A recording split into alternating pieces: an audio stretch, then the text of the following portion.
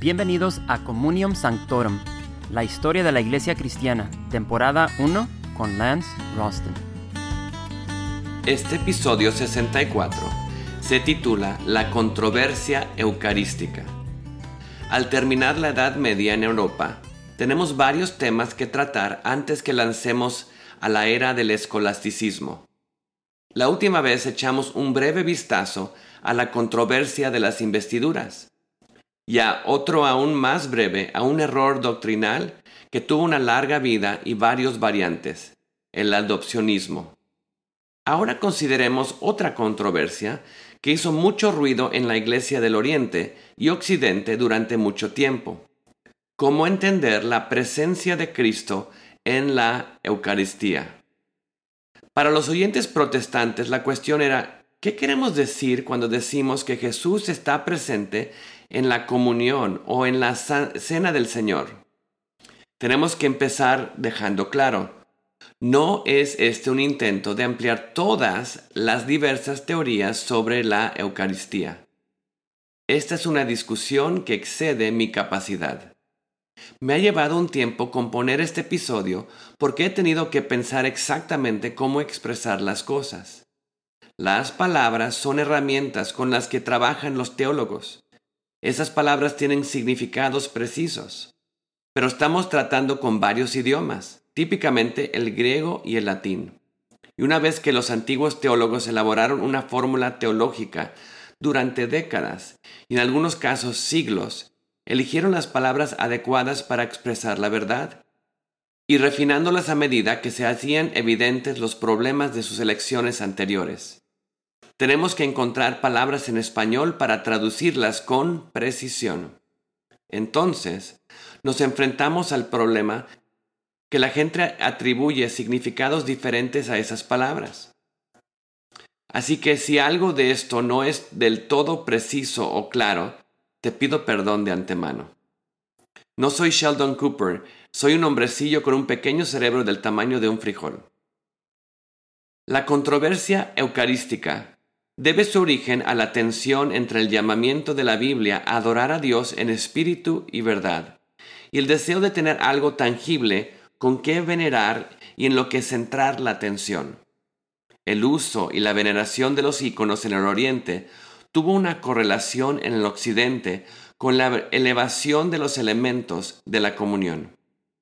Aunque los cristianos habían discutido durante mucho tiempo la verdadera naturaleza de los elementos de la comunión, la verdadera controversia se inició a mediados del siglo IX por un monje franco llamado Paschasius Radbertus. En el año 831 publicó un libro titulado Sobre el cuerpo y la sangre del Señor, el primer tratado completo sobre la Eucaristía. La parte más significativa de la obra de Radbertus fue su insistencia en que los elementos eran el cuerpo y la sangre reales, corpóreos de Jesús. Permíteme retroceder. Todos los cristianos creían que Jesús estaba presente en la comunión. Jesús dijo: cuando 2 o 3 de vosotros están reunidos en mi nombre, yo estoy ahí en medio de vosotros. La comunión era precisamente eso, un momento para que los cristianos se reunieran de un modo especial en Cristo. Por esto, cuando pasaban el pan y el vino, lo consideraban un momento sagrado, en que el Espíritu de Dios mediaba la persona de Jesús de un modo único. En pocas palabras, Jesús estaba presente en la comunión. Pero la gente entendía esa presencia de diferentes maneras. Agustín, con su enorme influencia en la teología medieval, decía que Jesús estaba espiritualmente presente en la comunión, pero no físicamente. Su presencia era un misterio que debía reconocerse por la fe. Cirilo de Alejandría y Juan de Damasco decían que Jesús estaba presente corporalmente en la Eucaristía, pero se referían a su cuerpo resucitado, que era espiritual, no corpóreo. Así pues, para ellos la presencia de Cristo en la Eucaristía también era un misterio. Radbertus propuso ahora que los elementos de la comunión se convertían en la carne y la sangre literales de Jesús. Era la misma materia que el cuerpo nacido de María, como él decía. En realidad, Fenomenológicamente no parecía ni sabían a carne y sangre, porque eso habría sido demasiado para la gente. Así que Dios permitió misericordiosamente que el pan y el vino conservaran sus propiedades externas, pero en realidad eran el cuerpo y la sangre de Jesús. Alberto decía que era en el acto de participar en la Eucaristía donde se mantenía y se alimentaba la vida eterna. Eran la medicina de la inmortalidad. Los elementos se convirtieron en el cuerpo y la sangre de Jesús, no por un acto de creación, sino de transformación. Esto suscitó la pregunta: si la Eucaristía era el verdadero cuerpo y la sangre de Cristo, ¿masticaban a Cristo los incrédulos que participaban de los elementos? Alberto lo negó, afirmando que, aunque los elementos eran el cuerpo corpóreo de Jesús, debían tomarse por fe. Así pues, aunque los incrédulos participaran en el sacramento, no participaban del hecho de Cristo.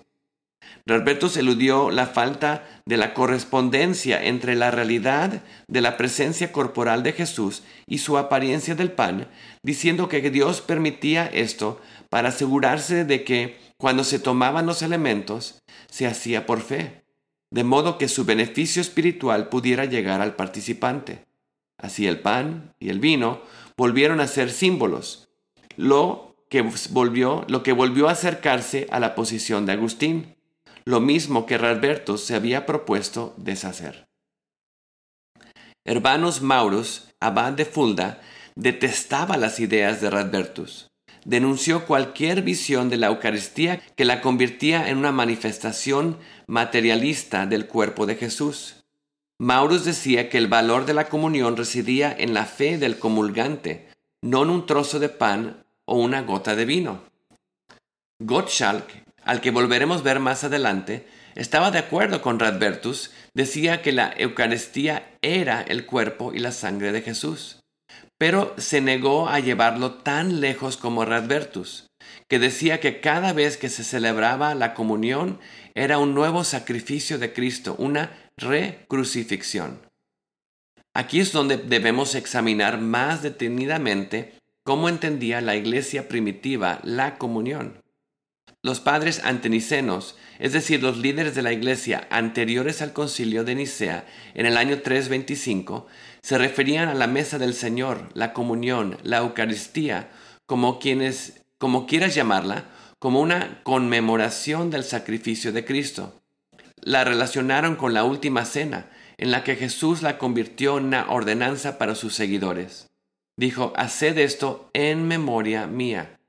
Así lo transmitieron los apóstoles, como un momento conmemorativo para reflexionar sobre el sacrificio de Cristo en la cruz, cuando se partió su cuerpo y se derramó su sangre. El valor de la comunión era el vínculo espiritual que se forjaba entre el seguidor y su rabino mediante este recuerdo, al reconectarse de un modo específico y tangible con lo que Jesús hizo por ellos. Los cristianos posteriores se alejaron de este núcleo conmemorativo de la comunión para adoptar una visión más mística de la misma. Y como el misterio busca maneras de expresarse, es inevitable que alguien hiciera de los elementos de la comunión algo más que meros símbolos. Entonces, decir que cada vez se transformaban en el cuerpo corpóreo de Cristo no era solo una conmemoración de su sacrificio, sino un nuevo sacrificio. Radbertus era abad del monasterio de Corbie. Al rey Carlos el Calvo pidió a uno de sus compañeros monjes, Rastramus, que evaluara la labor de su abad. Rastramus estaba efectivamente de acuerdo con Radbertus, pero negaba que se produjera un milagro de transformación con los elementos. Rastramus dijo que los comulgantes participaban efectivamente del cuerpo y la sangre de Jesús, pero lo hacen por fe, y no porque los elementos se transmutan místicamente en el cuerpo corpóreo del hombre nacido de María. La controversia eucarística del siglo IX abrió una puerta que, con el tiempo, dio lugar a una nueva comprensión de la fe, la gracia, incluso la Iglesia. Las ideas de Radbertus acabaron triunfando en la Iglesia romana, porque las expuso de una forma clara para una época que ansiaba la seguridad de su salvación. Ahora había una forma tangible de tener la seguridad de que la gente hacía algo que mantenía y alimentaba la inmortalidad. Sus ideas también prevalecieron porque los argumentos de sus oponentes eran vagos, complejos y francamente no tan atractivos. Radbertus también sentó las bases para un cambio de paradigma en el ministerio del clero y de la Iglesia. Con un énfasis cada vez mayor en el sacrificio fresco de la misa, la presencia corporal de Cristo proporcionó el fundamento para un cambio en la devoción cristiana. Desde su base original en la palabra y la fe, hacia una vida religiosa centrada en una nueva realidad ofrecida en un sacramento. Por decirlo sin rodeos, el interés pasó de lo que Cristo hizo en la cruz a los que el sacerdote hace con Cristo en los elementos. Jesús empezó a transformarse en la mente de la gente, pasando de ser el Salvador victorioso a la víctima eterna, ofrecida continuamente en la misa. Aunque el punto de vista de Radbertus acabó convirtiéndose en el mayoritario en el occidente latino, nunca estuvo exento de quienes lo rechazaban y se aferraban a un punto de vista más agustiniano.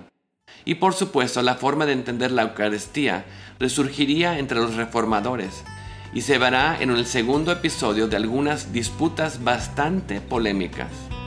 Pero ese es un tema para un episodio posterior. Gracias por acompañarnos en Communium Sanctorum. Realmente apreciamos su sintonía y suscripción. Te invitamos a dejar un comentario en nuestra página de Facebook y de iTunes. Y por supuesto a darle un me gusta y compartirla. Para Facebook e iTunes, busque Historia de la Iglesia Cristiana. Nuevamente, mil gracias y hasta pronto.